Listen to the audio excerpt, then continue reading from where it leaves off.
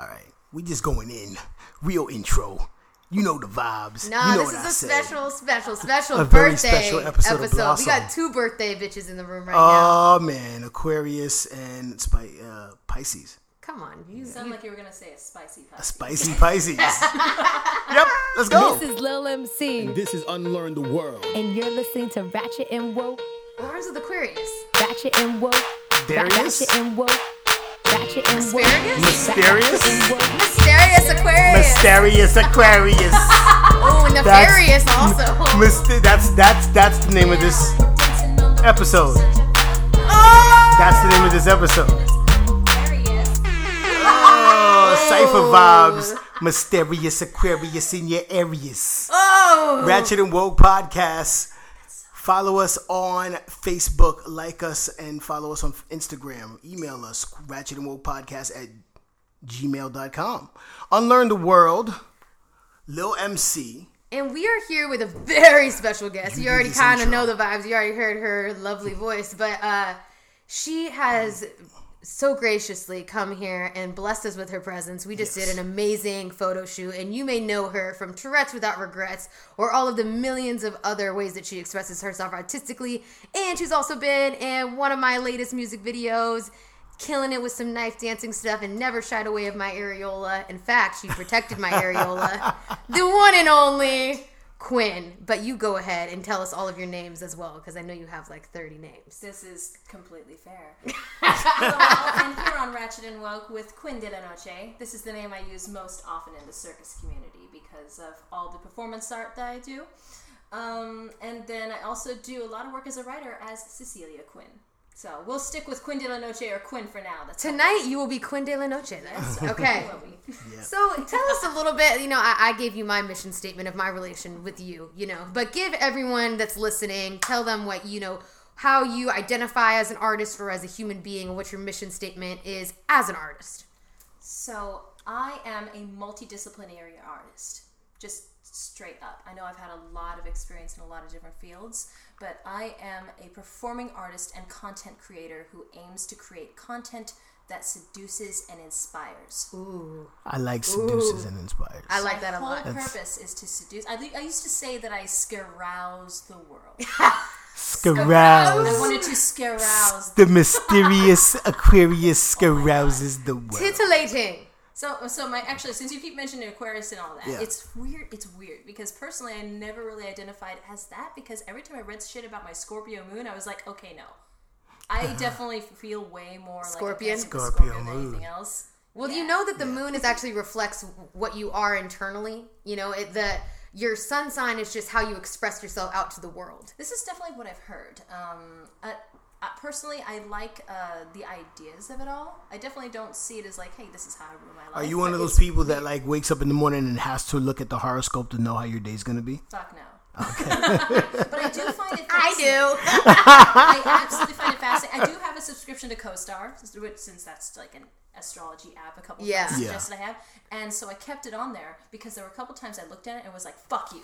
Yeah, because it's right? It was so spot on some days. Oh, and then there are other days where I'm like, this makes no sense. Like I feel personally attacked. I do kind of get annoyed because it's like, it's always kind of like imposing the current times onto you. It'll be like, it's a tricky time, we know, and they're just kind of implying that they know about COVID, and it's like, you're supposed to be, projecting from the stars. You're not supposed to be knowing. Yeah, don't worry about my political situation right now. Yeah. Don't worry about my lockdown right now. Like I need cosmic nebula. Why I need you to tell me what Sirius A and B is doing right now. That's what I need you to really do.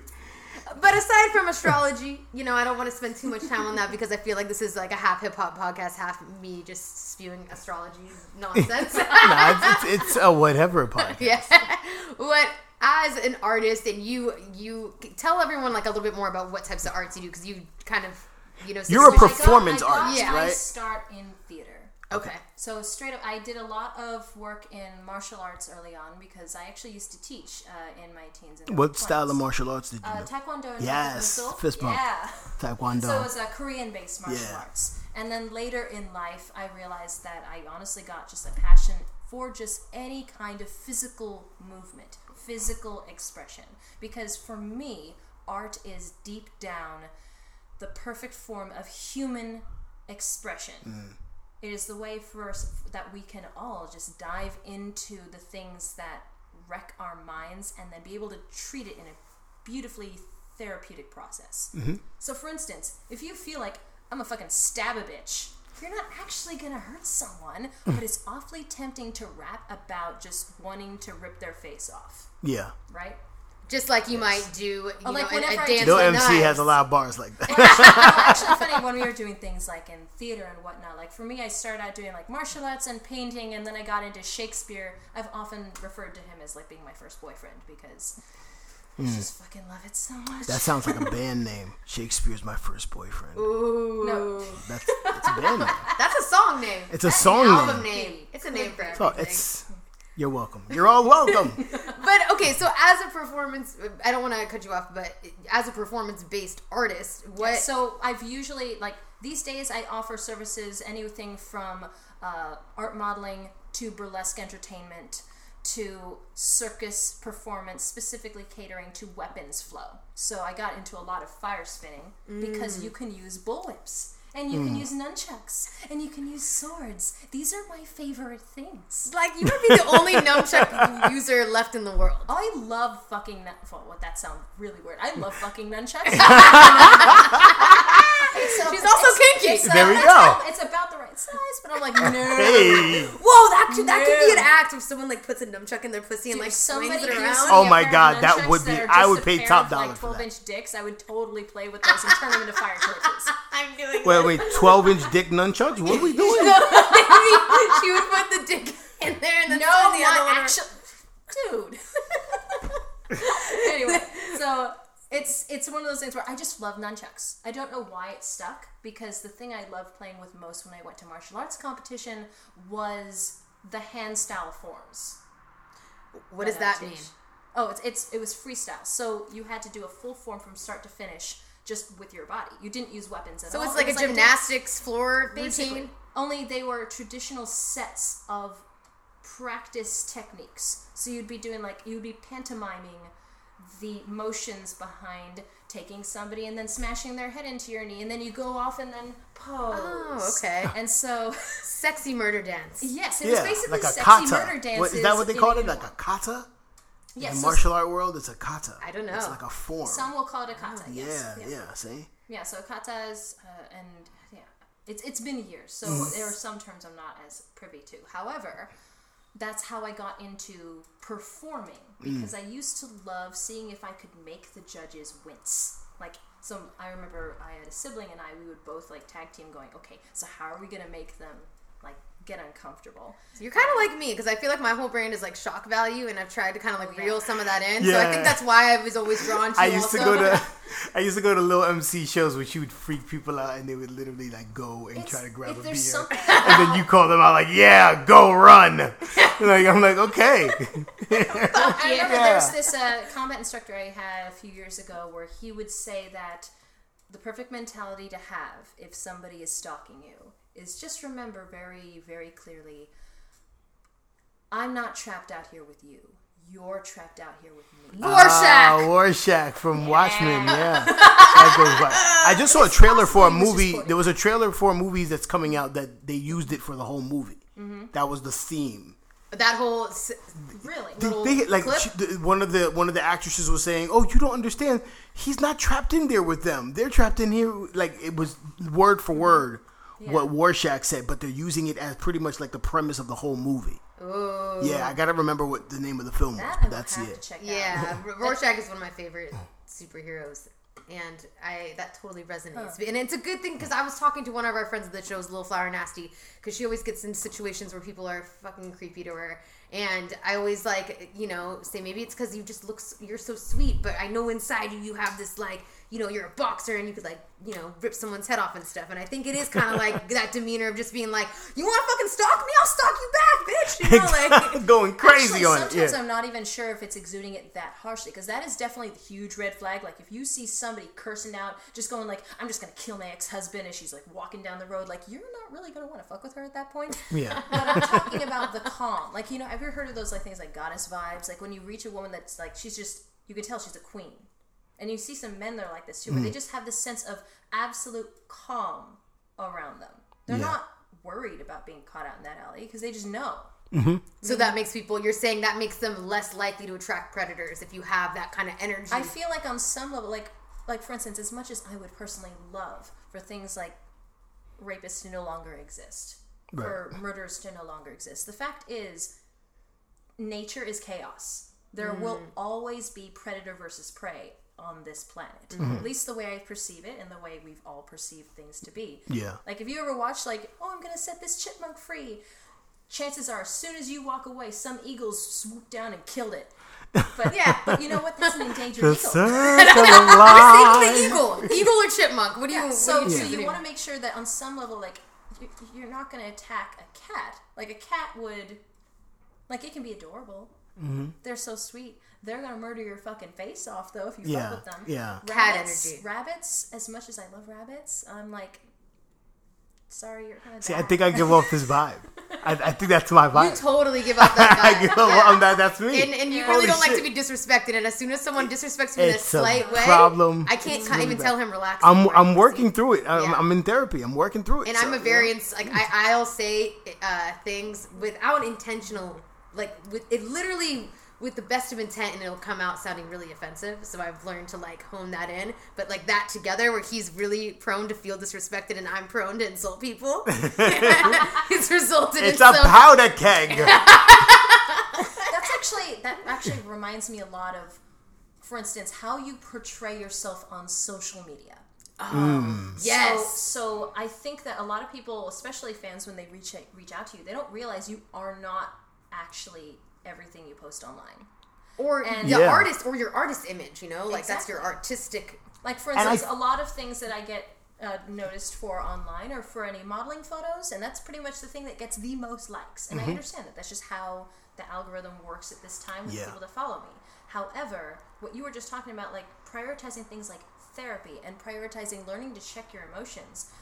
Everything I post, at least, I know that I have a lot of issues with regard to practicing healthy mental health practices. Like I'm trying to put that in my own life because I've told you before, I'll just say I've had a background in a certain cult and that one has traumatized me irrevocably. However, someday we'll get the inside scoop, but not today. No, we will get the inside scoop at some future time. Yes. So stay tuned on future Ratchet and Woke podcasts. So just you've got an incentive here. But what I'm saying is that I have never felt so whole since I started doing therapy for myself. And so each post you put online, part of you thinks well, should I be promoting my brand?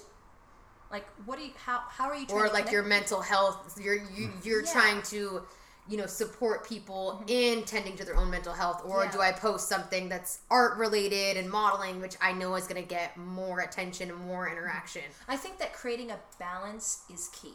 It is so absolutely important to try to figure out, okay, am I portraying myself accurately?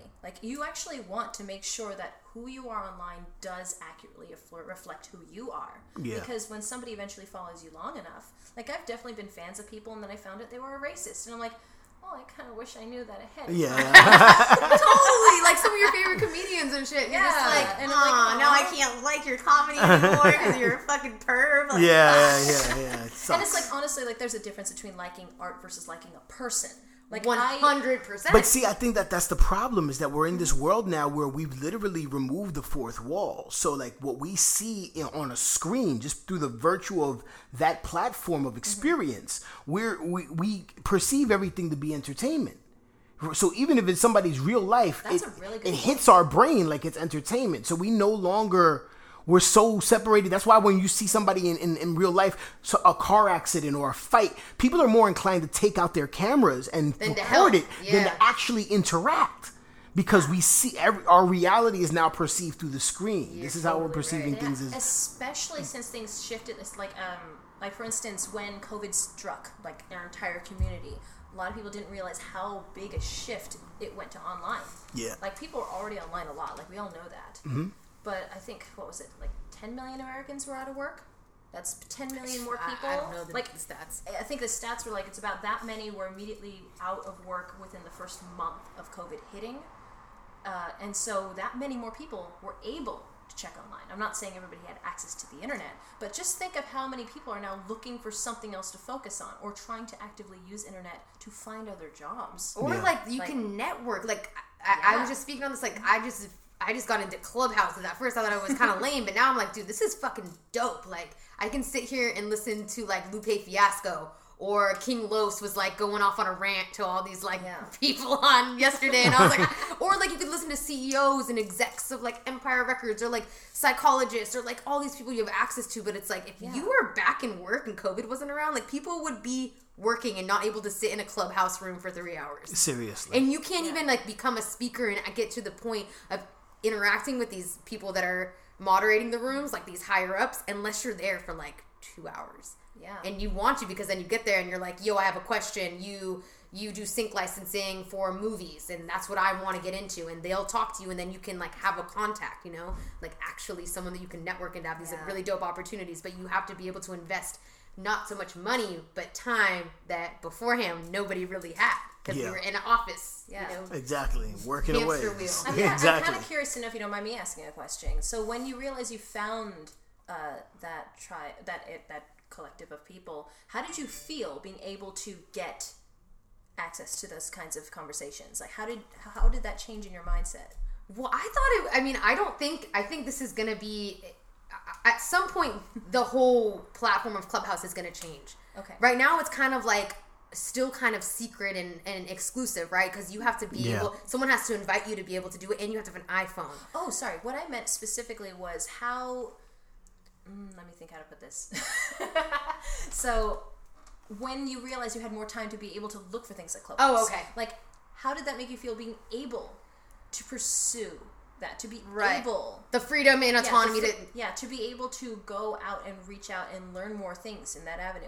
So I personally, like when COVID started, like there was that phase I think everyone was in, we're like, we don't know if things are gonna go back to normal in a week. I know, it was like a vacation, like it was hella vacation. I was like vacation, and then I went to a phase of just being really fucked up for a long time, and that's when I got sober, and then finally like life got together, and I kind of honestly, I'm not really mad at the situation, because it gives me time to like learn a language and like learn how to make beats and like make more music, and so it does give just me enhance yourself, like do the self work necessary to, like, you know, even if things do come back to some semblance of normal or whatever we perceive it to be, you feel better about life, and you're able to navigate these spaces that you've been kept from this long. You know what I'm saying? We were in traffic all the time, driving from place to place, event, class to class. Like I was always so busy, like, and I was always in the car, and I was always just like. And like now it's like, yo, I'm just teaching from my couch. Like I'm next to my kid. Like even though I wish he was in school, like there's just a lot of positive benefits to it. But you're still, in a way, it's kind of funny that we're just as busy. Just as busy. I'm just as busy. Even it's though really crazy. That's happened. Like I've known some people that they're actively like looking for things to do and are desperately bored or just lacking connection. So I realized like when it comes down to trying to find that connection, that's actually something I started paying attention to a lot more when it really hit our community, because I realized the content I'm putting up is just pretty picture, modeling pose. I'm like, I'm honestly bored. Do you post it with that voice though? Do you post it with that voice? Talking pictures. That talking pictures. No, literally I'll go model face. There you go. I like how you talk, kid. I'm gonna put you in the talking pictures. No, I just think that's funny. But I realized I only want to post things I enjoy just as much. And I realized I'm honestly bored with the kind of modeling I often get pitched for. Okay. I'd rather try to find things that enable more human connection. And the thing that is, like, if I could honestly do anything, when I'm old, all I want is to buy a church, convert it into a theater/filmmaking house. Okay. With a sex dungeon in the basement. And then what we do... What every little girl asks for. No, literally, that's all I want. I would like to own property so I can have a place. So but why does it have to be a church? Just to kind of be a slap in the face? Like, just because of the architecture. Let's just say cult reasons. Yeah. There you go.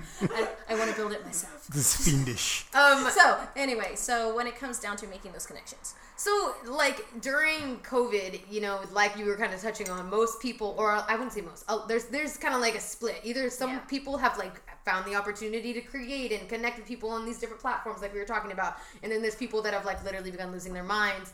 And so how have you maintained your, like, balanced level of mental health, or if that is even I the know case for you. for me, it really boiled down to this is the perfect opportunity to get my shit together. Yeah. Because I realized that while things, right before COVID hit my town, I know that I was still just doing the same exact thing. I was still just getting ready to choreograph new burlesque numbers. I was reaching out to other people to see if I could book in other cities. I was managing a tango studio at the time. Ooh. I was fucking loving learning more about Argentine tango and getting to learn more Spanish so I could go to Argentina someday and flirt with all the dancers over there. Like, I had plans. So I was on the move, baby.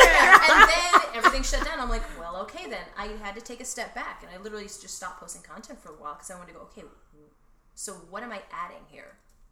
How is this making people feel? And I actually, around the time COVID hit, I started working for a marketing company as a writer because they read some of the stuff I was posting online with my modeling phones and went, wait, we actually really like your words. Like, have you thought about writing as a job? And I'm like, yeah, I actually have. So I started writing more about the psychology of marketing, and I've been doing that for so many, many months now. And so that made me think, okay, how am I making people feel with this picture? What am I doing with my stories? Because stories, as you know, you post something. IG stories. Yes. Yeah. So in order to stay relevant, like in marketing in general, to make sure your social media platform goes up, you need to make sure that you are posting content, ideally like 3 times a day. I don't have time for that shit, though. That's a lot. Like, I am That's not. A big ass. I mean, on your story, not on your regular post. And that's what I've been doing. So I decided to switch, instead of making sure it's on the post there plus stories. Yeah. I'll personally maybe post 2-3 times a week. Like, I don't want to do any more than that. Personally, I feel it's kind of excessive because I actually don't like being online that much, but all my work is online. So. Yeah, no, I feel you.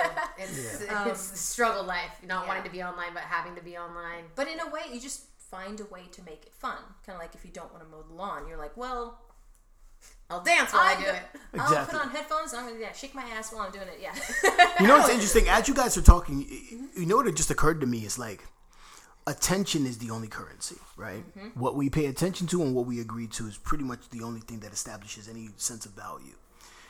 So because attention is the only currency, how much people are willing to watch you is what determines your worth in this particular space, right? How much of their day do they want to dedicate to you? With their favorite TV shows, it's maybe a half an hour. Maybe they binge watch something. It's worth that much.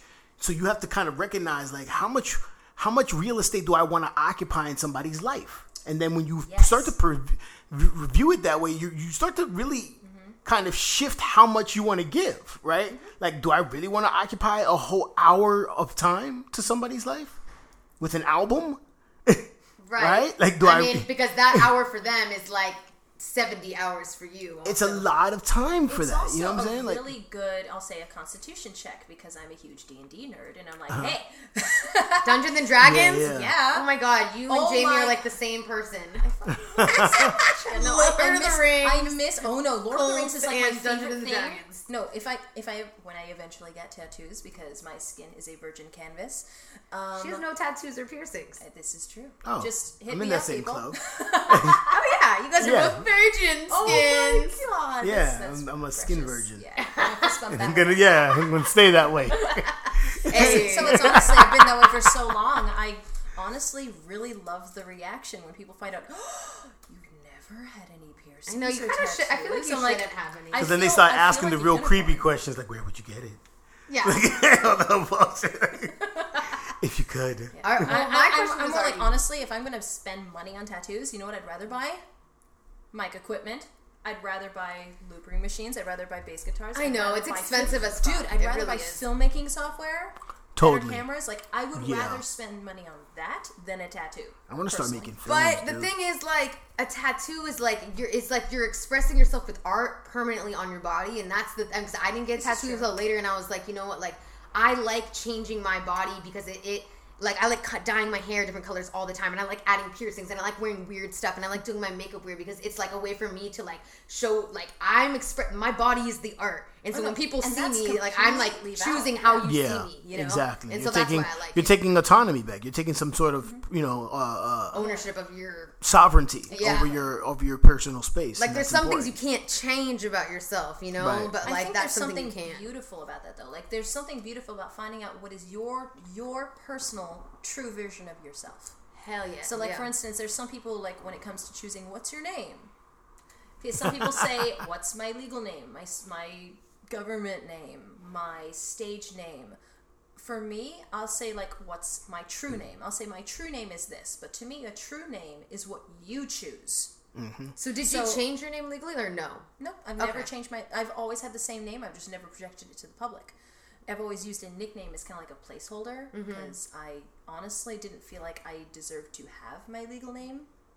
You didn't deserve it? Yeah. What do you mean? So it's like it's been a weird thing knowing that I've grown up as a person of color, but I wasn't really allowed to think of myself that way growing up. And so I felt like in order to be taken seriously, I had to have like a less girly sounding name that was in honor of the matriarchs in my family. And Wait, so what does that have to do with the person of color? I'm just... Oh, yeah, so, like, my mom's Puerto Rican, for Okay. instance, or of Puerto Rican heritage. And so, like, she wanted to name me after the grandmothers, and that's the name that I have, and I projected at the beginning of the episode. My name happens to be Cecilia, and that is the name that my grandmother has, but I've never told the public that that was my name. I always went by a nickname, Krista. Okay. And then was that a Like, nickname even used Jamie as a still calls me child? that.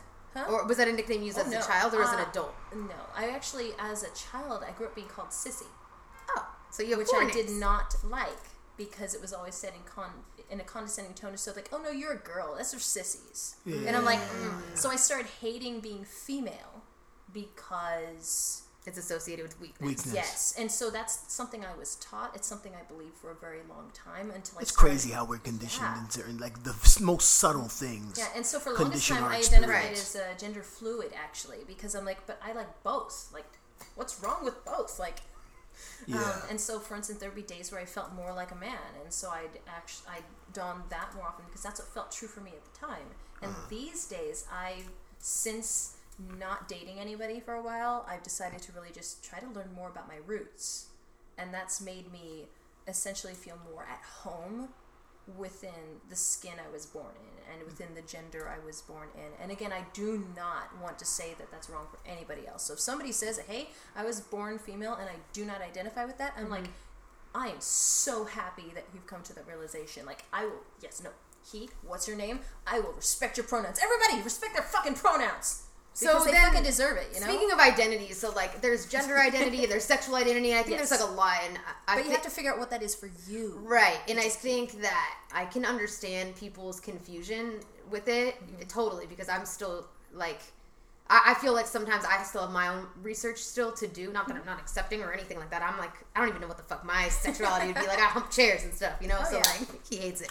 I'm like pansexual, you know. But I do think that there's like a level of like, you know, it's not until recently that this became, you know, broadly known, I guess. Well, it's amazing, again, what the internet can do to allow people to connect, because I don't really think that these are new topics. Like, for instance... It creates these micro communities of safety. Yes. Where people are That's a good way of allowed putting to it, be yeah. their most authentic selves. Now it's more mainstream, whereas before it was like you had to really seek out this information, where now it's very...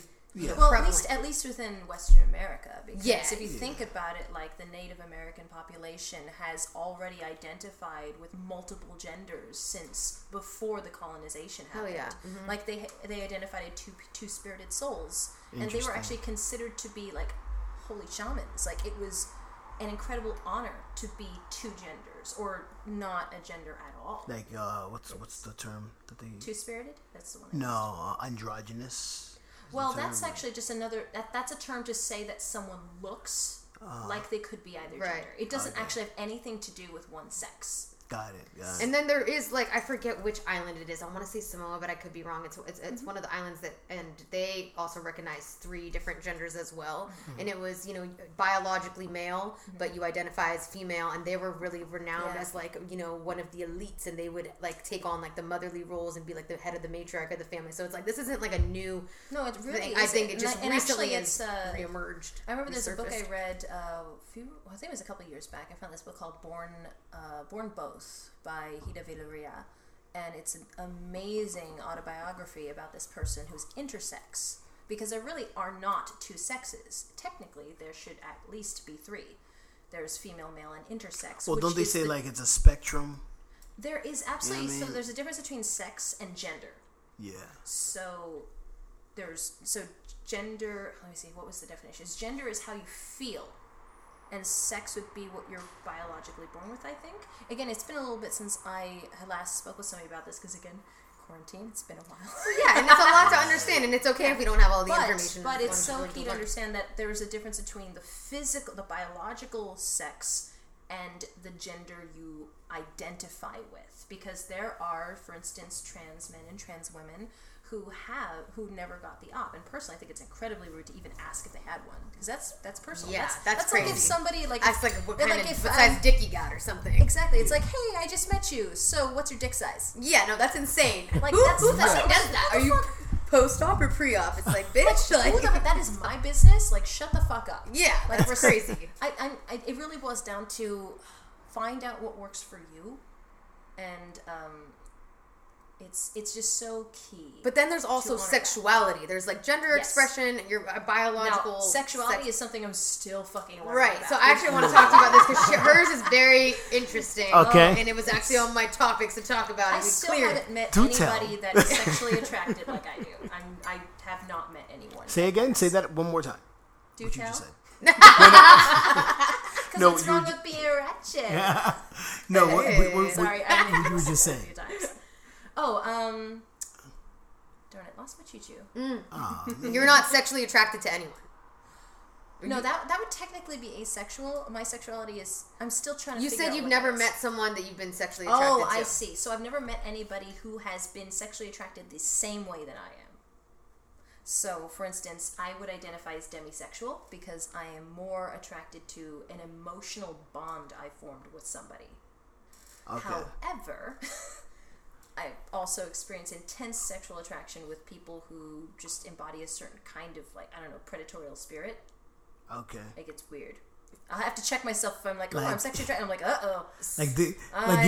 You're attracted by, like, the fact that they'll eat you alive or something. Like, well, it's more like two dragons. It's more like, honestly, like my ideal partner would be somebody I'd think, I'd like to get married someday, and know that that person loves to be pegged.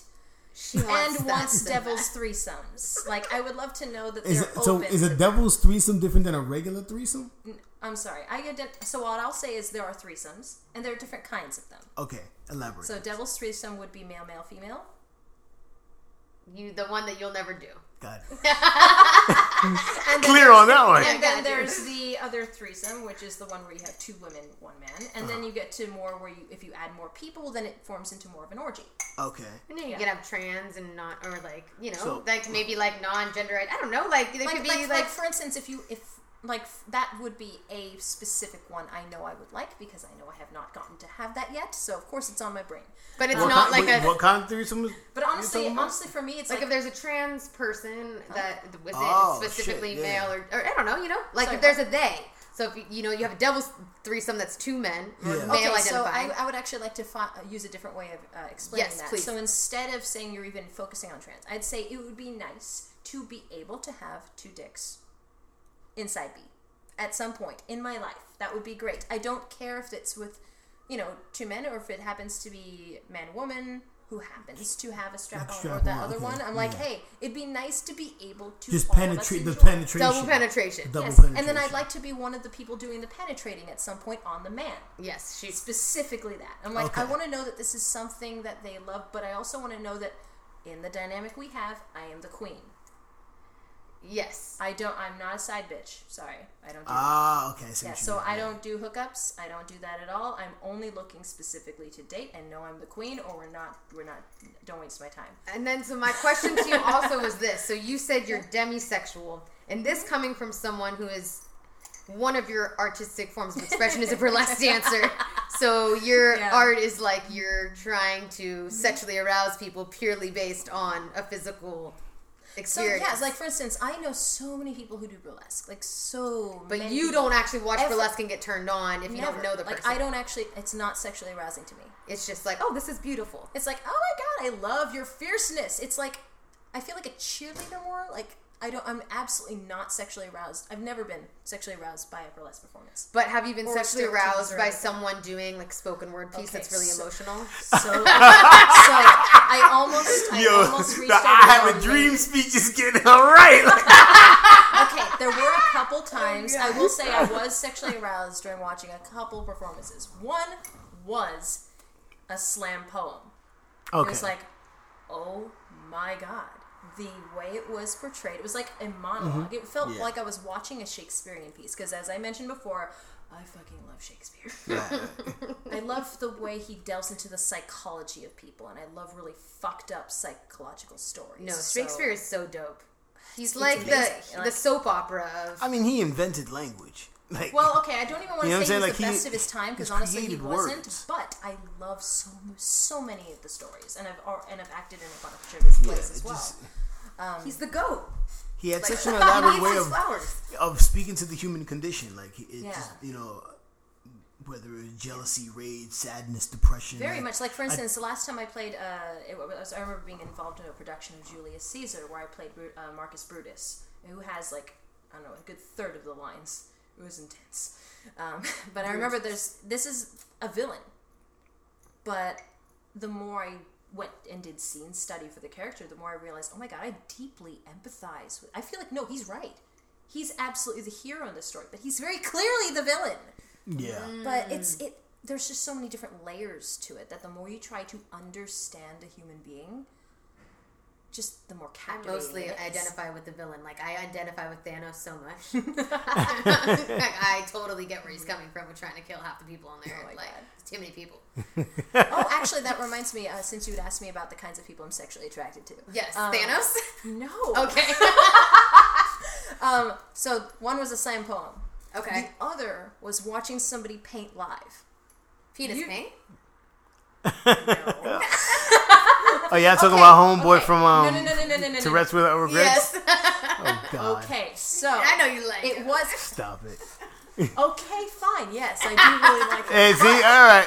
But- See, all right, no. See, because But to elaborate on your I'm not letting you getting away with it, because you're saying how you're not sexually attracted to anything, but I you wanna quite enjoy explain a the dong moment. I wanna- painting the Mona Lisa over here. Like, no, we're not gonna do that over here. We're not gonna kind of. that shit was fucking hilarious. But how, I so let love me that. ask you this, not to segue our conversation, Right. but let me ask you, like, how do you reconcile that, where you personally are not sexually attracted to the kind of content that you then can very well produce because you understand? Is it because you objectively understand the psychology? Is that like how you're breaking it That down? actually ties in perfectly with the thing I was trying to explain a moment ago. Okay, yeah. Because the moment I realized, I was like, oh crap, I'm sexually attracted to this person. It wasn't on a video where he was naked at all. He was fully clothed with a button-up shirt, and he was really getting into painting a skull.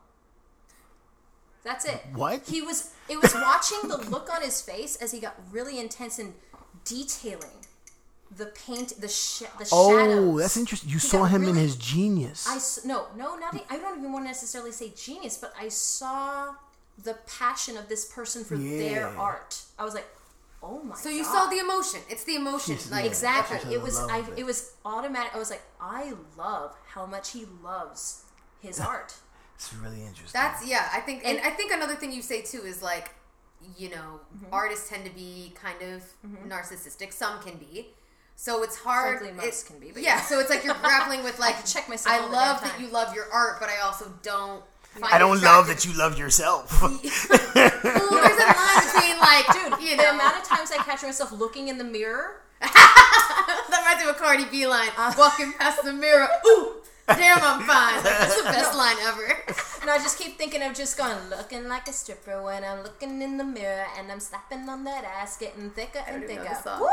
What song is I that? don't know. Nikki? See nobody else. Whoop. Who is Excuse me it? while I feel myself. Lizzo. Excuse me while I feel myself.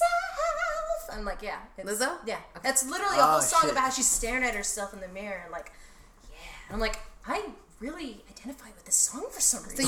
So that's cool, but then men being too narcissistic. No, but I guess it's like actually, the narcissism. I love it when men do that too. Like for instance, there's this. Oh my god, I can't remember his name right now. But there's this this duet pair of male burlesque performers, and they're fucking stunning together. And I know that, for instance, if you're looking at like what would be considered like a bodybuilder type, I know neither one of them are. But it's their intention. It's how they connect with their eyes to the audience. That's what you get, that you're paying attention to. For me, eyes are not just the window to the soul, they are the doors. Ooh, that gets me every time. If I see... Whoa, say it again. let it breathe. Okay. Eyes are not just the window to the soul, they are the doors. My windows to the soul are tinted. Oh. Yeah. No, it's key. I have to be able to see you and go, oh my god. Like for instance, there are a couple. But doesn't it kind of lose the allure once you've already seen? So, like I feel like the thing that's attractive about someone is like unfolding these layers about them, and then if that's they're just too for instance the attraction. Yeah. I'm not even saying that's how to get in my pants. That's not. It's more like that's when I realize hello, nurse, is like when that happens. You are definitely a theater person. Yeah. All right. I got more questions for you. I will absolutely just start. In fact, the best orgasm I ever had in my life was singing show tunes. What, fucking? I'm cool. What? I wasn't even... Okay, it was on... Okay, just I need you to reenact. Is it safe to mention types of drugs on this podcast? We talk about Ratchet everything. and Woke. Yeah, Ratchet and Woke. Okay, so I was on a shit ton of Molly and a bunch of other things. There we go. All right. Hey. And first time ever doing this in my life, and all of a sudden I went out to have a breath of air. And the air was incredibly stimulating. And a friend walked up and basically saw me bent over, almost naked, in this window, just breathing the air and convulsing. And I couldn't stop. I could not stop breathing the air outside.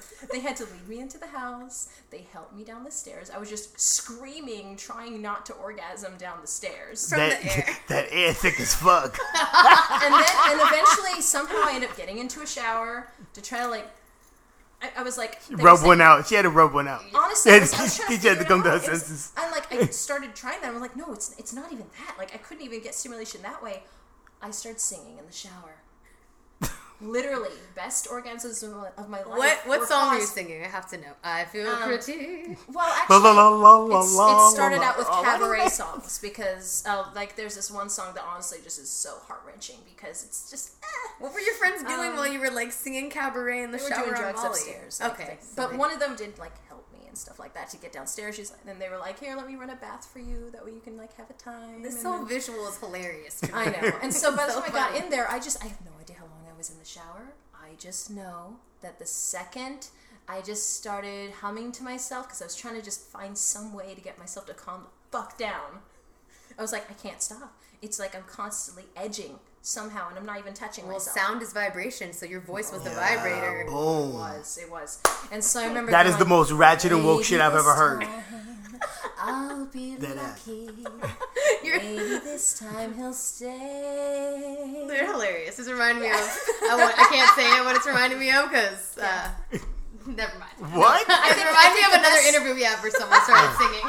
No, I think the best part of the orgasm happened while singing all that jazz from Chicago. It was amazing. All that jazz. Come on, babe. I know a whoopee spots where the gin is cold and the piano's hot.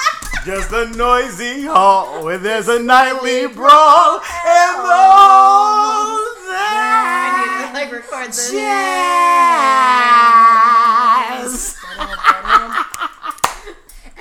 What is happening? Performing arts schools, yo. It's really what it is. I know that shit. I lived Broadway was across the street from my school. No way. BB Newworth and the whole that's you know what I'm saying.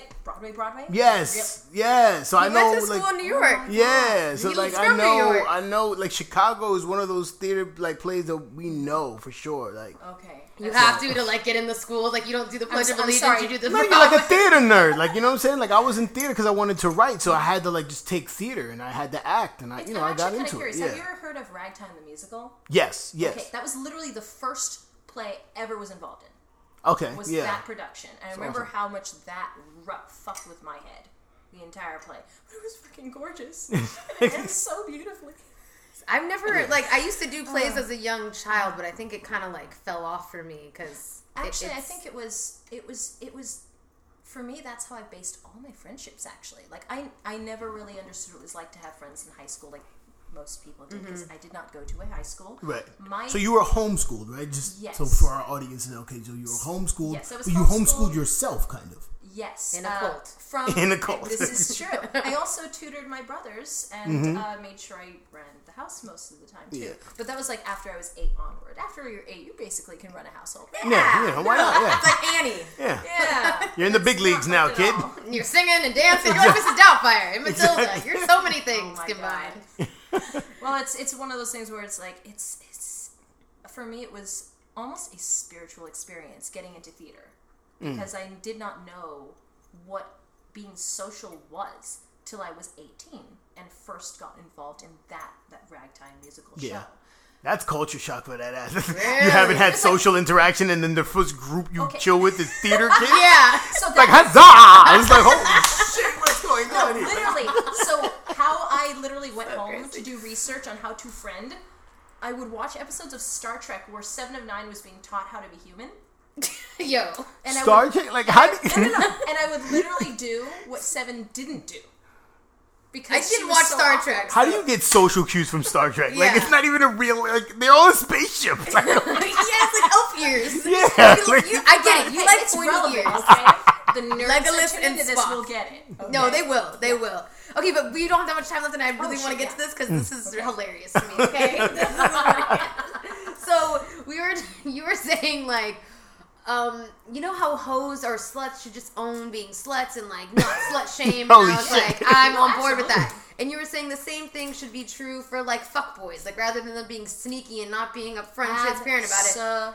Absolutely. So Speak in on my that. opinion, like for instance, I know that I used to be one of these very people that I would with disdain say, oh, he's just a fuckboy. That's why he treated me like this. And I'm like, okay, I need to check that. I personally think that it would save so many hearts out there. So many. If, for instance, men could feel just as liberated to own being a fuckboy, like, for instance, some women are liberated saying, hey, I'm a slut. Because technically, like, it's the same fucking thing. Yeah. It's exactly the same thing. You like getting your dick wet, and you don't want to commit to anything.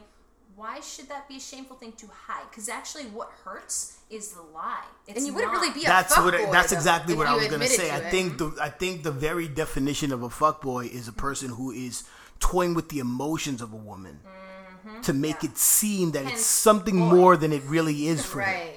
You understand what I'm saying? Like they get off on that. It's though. the It's part of getting gaslighting. off. It's Yeah. you know what I'm saying. It's promising the moon and the stars when you only got hard dick and sand. It's a different. You know what I mean? Yeah. And then as soon as that happens, it's like Well, for sand me, because it's rougher.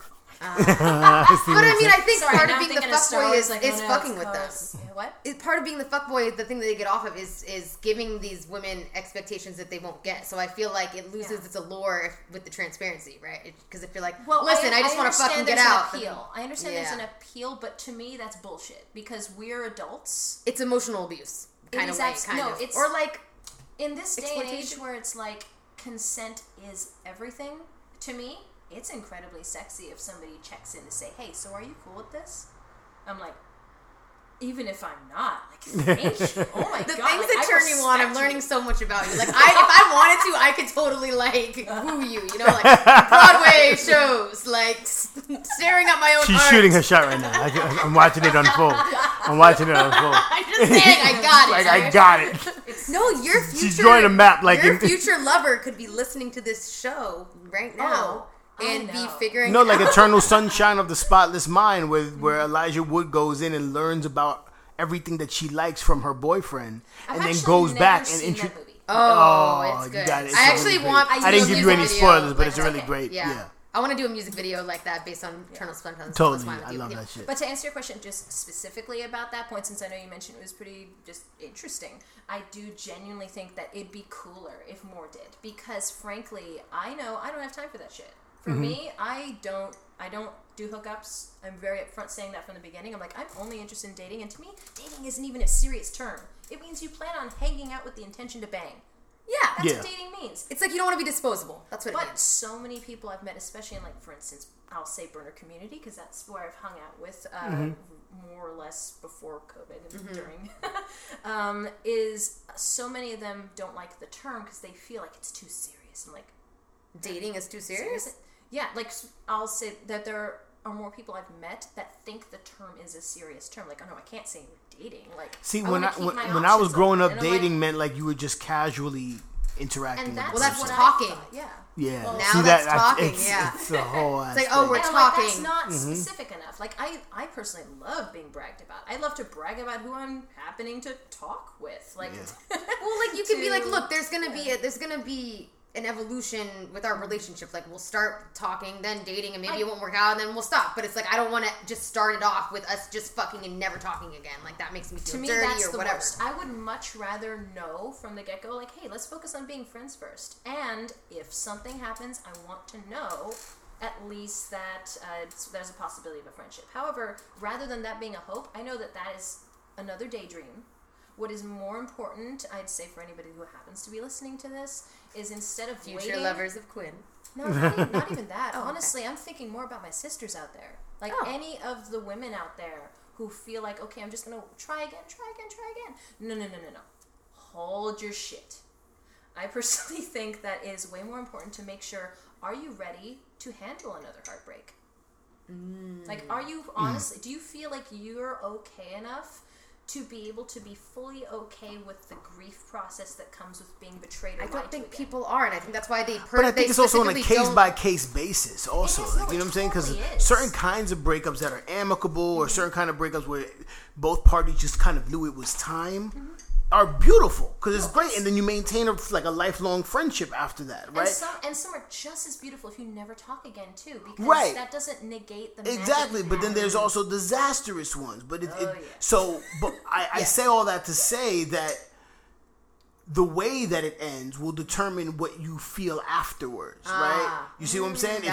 If you didn't see it coming and you felt like the rug was swept from under you, that's a grief process. Yes, totally. That's a trauma. Yes. Yeah. You see what I'm saying? Whereas if you kind of seen it was on its way, or it's like if there was cheating or like a baby or like God, yeah, and like all like this that. shit. And it's There's like so many different levels to this. So I wouldn't even say wait till you're completely healed, because what the fuck does that even mean? No one's ever completely healed. Everybody has their own. No, I think the most important part is wait till you're healing, meaning that you are doing the work. Like, for instance, I zero tolerance for anybody that's not in therapy. At this point, everybody needs therapy. I cannot vouch for it higher enough. And even if it's not possible to afford it, because I know that that's obviously a thing too, there are other options to get therapy in a very affordable manner. Oh yeah, there is. Hit me up. Literally, ask me who my therapist is, or no, I feel you. I think a lot of people are like. I think the reason why people don't do therapy is because they're just getting them to actually make that initial, reaching out, that initial appointment. That's like the one barrier that it is. Yeah.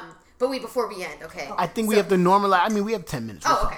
We do? But I think we have to normalize mental health. I think we have to. The only way you're going to normalize mental health is by identifying that collectively as a society we are traumatized. No, I was just going to say, if you can't acknowledge that, then you're not going to acknowledge that there is a need for everybody to gain some level of mental health. You know what I'm saying? People are like, I don't know what I go to therapy for, and I think you shouldn't even go to therapy if you don't think you need it at that point. Like, if you're living delusionally. The weirdest emotional breakthroughs on days I felt I didn't need therapy. But when I felt completely fine, I'm like, do I really need to keep this appointment? Like, I'm fine. And all of a sudden, something came out. I didn't even know I needed to talk about something, but it came out anyway. And that's actually to tie back to the social media thing we were talking about earlier. I know that these days, what I focus on is any of my 24-hour posts. I always make a point to post something about mental health. Whether that be sharing if I had a hard day or sharing just some general knowledge thing. I personally am very against vague booking. I think it's incredibly childish. What's vague booking? Yeah. Vague booking is the thing when... I've never heard of this. Okay, imagine you see a Facebook post that's just like, I'm hurt tonight, don't ask why. I hate that! We've all shut up. I don't want to talk about it, ... Yeah! Followed by 57 comments. Shut the fuck up. You do want to talk about it. If I really really want, like for instance, I'll have a select few people I'll want to talk to about something. But these days, at least for myself, and especially when COVID hit, there were so many people I knew who said, I'm going to remember that these people stopped talking to me. And I'm like, we're in a fucking pandemic. Oh, yeah. I remember you posted about that. I hate people who have those kind of provocative posts. Like, if you ain't checking in, you getting cut off. Or, like, they have these antagonistic posts it's about, did you check in with me? Like, what if I'm going through some shit? Like, Like, I actually have a bunch of friends that I thought were like family, and I still think maybe they are, but again, we're going through all our respective shit. There's some people I flat out had to block because I noticed I'm feeling triggered by either, like for instance, when the George Floyd riots were happening, I realized it's so I've noticed that my algorithmic thing online went down drastically, and I was like, oh, interesting. I noticed I was posting a lot of Black Lives Matter stuff, I mean, to be fair, but I also noticed that my close friends, I got a lot of people blocking me. And I was like, people I never expected to. Interesting. And it's because they see those like things. burner community people? No, I'm talking about like that was just one group of people I happen to know. I know of a lot of different kinds of people. Like as you mentioned, I just nerds, would associate musical theater, like lots of things. Like so what I'm talking about is like people I considered like close like family literally just stopped reaching out. And I realized I tried to do a check for myself. So I checked my text messages and see how many times have I reached out. Have they reached out to me first? And I noticed a pattern of certain people. It'd be like 6 messages for me, maybe 3. But is that a necessity to quantify that, to try to determine whether or not like you? I think people move in terms of like who you value and who's important to you. I think you. Yeah, and again, it's just a totally different level of that. So what I was saying was not to say that I didn't think they were not important.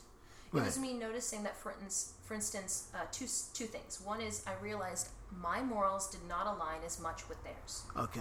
In one particular case. So, for instance, I want anybody close to my heart has to be an avid person for Black Lives Matter.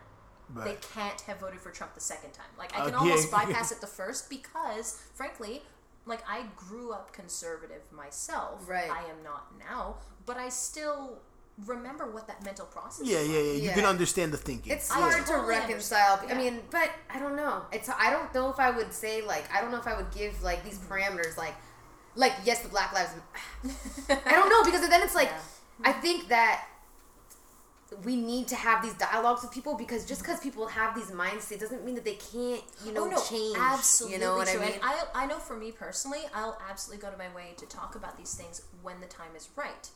So, for instance, if it's a heated topic or something that might cause a lot of comment wars, I personally don't like to post anything that specifically feeds that fire. I'd rather like feeding the fire. Like stoking it, feeding it, starting it. And that's totally fine. I know for me personally, because I already make time to do that personally, so I'll meet people for coffee.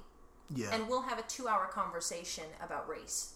Okay. So I'd rather have a face-to-face or like a Zoom-to-Zoom or something like that, where we can try to really have a one-on-one, soul-to-soul understanding. Yeah, Facebook isn't the place to try and change people's minds. I know that at least for me and my mental health, I no longer have the patience, bandwidth, or interest to want to have emotional conversations without a face. Totally. Yeah, absolutely. Well, I would be interested, babe. Do you feel like if there was someone that you grew up with or you're friends with in your family, and I'm talking to you, baby. Yeah, no, I'm hearing you. I know. I'm just looking at the top. And they were like an all lives matter person. Are you someone that would be like, I'm just going to cut off anyone that's not in support of this? Or are you like a case by case thing? Like, I would rather like try and level with this person and see if maybe I can make them understand, or it's like, I mean, I want to chat. I want to be in a position where, for me, it's twofold. I think one, and I think we're gonna go over time, but it's fine. For those who are listening to us on the Block 105, tune into us on Spotify, and you'll hear the extended version. So yes, thank you, the Block 105. Yes. Peace. But I think for me, it's one of those things where in those moments, I recognize it as an opportunity for it to be a teachable moment to the person who is saying whatever it is that they're saying. Yes. And I also feel as a person of color or whatever I'm offended by, right? Mm-hmm.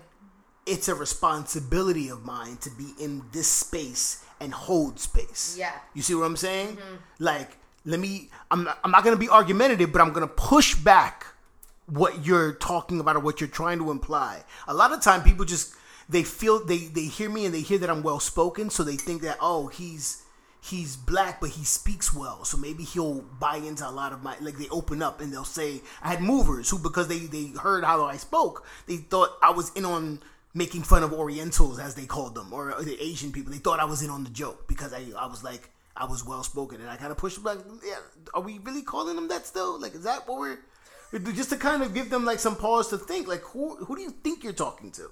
Yeah. That's okay to say because it's about an Asian person. I'm going to be as complicit in the disrespect, right, with that's you. actually my favorite way you know what I'm saying? to Just because you're not offending me as a black guy, I'm thinking you're okay to talk about my landlord in a certain way. And I'm like, nah, that's not cool. You know what I'm saying? Yeah. I would hope that somebody in that respect would say the same about me if they were talking about me in a disparaging way, right? Like, hold space. But even for people who are offensive to Latinos or black people in a way that you gotta just challenge them on it. You know what I'm saying? I was raised by white family, so like. I often had these conversations as I was growing into my own consciousness throughout later high school, college. I'm coming back home and we're having these racial conversations. And I'm like, you know, and it becomes uncomfortable with loved ones, but I think it's important to hold that space. Right. Have those conversations, so because they're the people whose minds you need to change. You know, like for us, everyone having the same views and just sitting in a circle and parroting the same things back to each other, that doesn't change anything. No, I think it's people who you got to kind of, like, on a case-by-case basis, say, like, is this somebody in a position of authority or power that can influence other people in their corner? Right? Can they be an ally at some point, right? But if it's like the 70-year-old white guy driving the bus, he's said and done. He's been like, you know. You can unfriend that too. Yeah, like it's not even unfriending, but I'm talking about personally. Exactly like what I was thinking about when I was talking about I like a face-to-face. I like to make sure I make the time person to person. Is because, again, like, I grew up in a world where it was white dominant. And so I felt like I was the only brown person, and my mom was the only brown person I properly saw on a regular basis. And it was very disheartening because by the time I actually met other people who looked more like me and then who were much darker, I'm like, I felt like I've never really felt like I fit anywhere. Yeah. I've never felt like I fit anywhere at all. All I knew was I identified as human. Right. Yeah. And even that might be questionable. I want to be an alien. The mysterious Aquarius. Oh my God. Well, in any case, it's really interesting to know that there are other people that want to hold space and stuff like that. Because, like, it is so important to try to get to a common understanding. Right. Which is why, for instance, everything that I put on my social media essentially will cater to that. And then I'll do even more of that when I put that on my Patreon, because I want to make sure anybody that talks to me, I want you to know you're getting to know me. Yeah. You're not just getting to see... It's having an interpersonal connection with somebody, yeah. Yeah, like, for instance, my Patreon is more turned into, like, a blog. It's more like, hey, this is what I did through here. This is where I was mentally when I went through this space. I was disheartened by this, but I feel filled with so much hope and joy because of your support and this. Yeah. It's do you feel, not to cut you off, but do you feel that your fan base or your community that you've built for yourself is receptive to these, like, amendments to, like, your brand as a creator? Like, I feel like enough of them are. Okay. Because there are a bunch that I realized just no longer follow me anymore because I guess some people just like to fetishize a certain appearance. Yeah, like shut up and dribble kind of thing. Like, you don't need to hear your... I'm not tuned into you for your politics, right? Yeah. Or a lot will just assume that because they see me do, like, quasi-kinky things online, they think I'm down to, you know, meet them in a hotel and make out with them in a shower. I think it's people having a very one-dimensional... Like, no. They think you're really... They have a one-dimensional view of who you are, and when you assert your multi-textured, multi-dimensional style, it bothers them because they only want to see you one way. You know what I'm saying? People are compartmentalized, and I feel that all the time with my music. They'll be like, "Oh, you're Ratchet. Like, I cannot see you performing in a woke space." And it's like, I feel like I'm a very spiritual person. I just don't feel like I need to, like, subscribe to all these other things, like the tropes of tea that, tree oil or whatever the fuck. Exactly. You don't have to. Doesn't mean I'm not spiritual and I'm not well read and I'm not educated. Yeah. It's just like I can be sexual and have lyrics that are super ratchet, but I can also be, you know, the person that can, like, that reads books every single fucking day of my life, So it's just annoying that we live in a society that, like, you look this way, so you're this way and this way and this way. Yeah, it's compartmentalization. Yeah. It's the way, it's our social constructs. And when you're breaking the paradigm of social constructs, you're going to have that friction. You're not going to be understood in the same way. So it's like, you have to kind of just recognize that and own it. Like, I understand that my brand as an artist on one level or another is going to be misunderstood for this time. You know what I mean? Because that's the frustration, is that, and then you have to recognize, am I making art for this time, or am I making art to live forever? Ooh, you know what I'm saying? Yeah. Like, do I want to be popping now, or do I want to be like, I mean, I'm perfectly fine dying and like people picking up on my work after, and I become like whatever. I'm perfectly fine with that. No, it's not a martyr. It's not. I'm not dying for a cause. I'm just saying for my work to reach critical mass posthumously is perfectly a fine reality for me, provided that I'm not trying to die. But my point is that talking about your death. I see what you mean. You're talking about, you want to create content of quality, content that will last. It's gonna live forever. It doesn't matter if it happens in your time. Yeah, like Moses didn't make it to the promised land that he was preaching about. Like, so, like, you want it to live Vincent forever. Van Gogh died in poverty. He was mocked his entire life. Everyone thought he was a joke. And his paintings are some of the most beloved in all the world now. Right. Van Gogh, Remember Tesla. Titanic? He's like, I don't get her paintings. He's like, what is it, some Picasso guy? Yeah, exactly. Like, he won't amount to anything. Yeah, right. I guarantee. Like, it was like, all right, we know you're full of shit. Like, you know what I'm saying? Like, Billy Zane. But, I mean, we could talk forever, but we're over the 60 minutes. I mean, we could continue on, but just to wind down, like what's one message you're trying to put out into the world in your seductive, inspirational, intentional way? Like, what's one message, and then give people your social media. If I were to leave anybody with one message, the sexiest thing a person can do is heal. The sexiest thing you can do is heal. You're such a great Ratchet and Woke guest, because like you. This has been phenomenal. Yeah, it's like it ran. It's so really on brand with everything. Fluidly. It's amazing. Oh no, it's a blast. And now we should come on, babe. Why don't we paint the town and all that jazz? All that jazz. There's too many theater people in the room. All right, shout out your social medias and where people can follow you, your Patreon, all that stuff. Yes, of course. So you can find me, Qu'in de la Noche, at quincreative.com, spelled Q-U-I-N, creative.com. It's going to be listed in the link. You know how it works. Patreon, same thing, patreon.com/Qu'in de la Noche. Same thing on my Instagram. Of the night. Do they know how to spell De La Noche for all you So that's an inside joke, because so many people kept calling me Aaliyah and Alicia Keys. And they kept saying, oh, you look like a Gasha. You're the Queen of the Damned. And I'm like, but Queen of the Damned doesn't translate as well into Spanish, so I went to Of the Night. Queen of the Night. So, but my name is Qu'in. Got it. So, and that's Qu'in, Q-U''IN. Yeah, I keep fucking. I was showing her my laptop with, like, her being the guest, and she was like, "There's an apostrophe between the U and you know why? Yeah. No one's gonna see this, but only one N." And it's brilliant, because for branding purposes, you Google Q-U''IM, and the only thing that comes up. Beautiful. That's amazing. Exactly. I have the exact opposite. Ratchet and Woke podcast. So much, guys. Yes, it's been a pleasure. Thank you so much. Follow us on Instagram, like us on Facebook. Ratchet and Woke podcast @gmail.com is where you can email us questions, comments, and topics. Peace, everyone. We're out of here. Ta-da. Ta-da. Now you can sing us out. Oh.